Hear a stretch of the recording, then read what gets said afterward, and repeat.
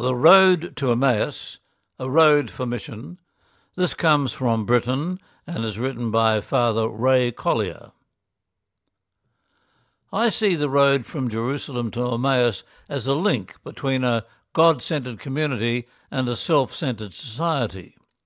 It is the road where some of Jesus' disciples who were running from the dangers of Jerusalem met the resurrected Jesus walking in the opposite direction. However, they didn't recognise him. It is along this same road that Jesus sent and continues to send his post-resurrection church.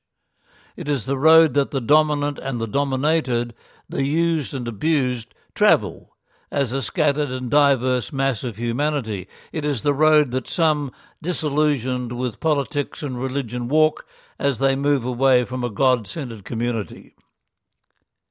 It is along this same road that the afflicted, exploited, excluded, disappointed, angry, and insignificant people walk.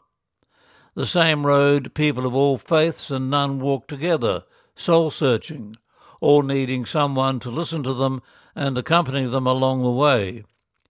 It is listening that gives authority both to the listened to and the listener.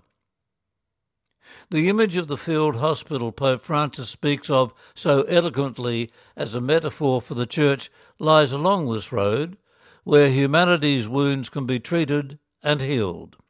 This is where the Church creates its identity in the proclamation of God's mission.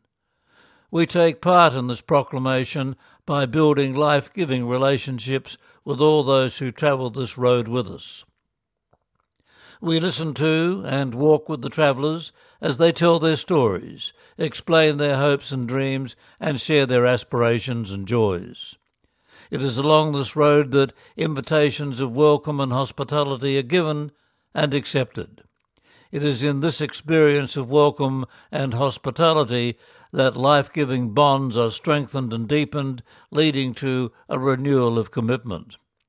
And what is important to recognise is that in the giving and the accepting of hospitality and welcome, we have the central act of Eucharist, of an ongoing commitment, exposing our vulnerability to life-giving relationships for the common good. It is in doing so that we become not indispensable, but dispensable. Columban Father Ray Collier lives and works in Britain.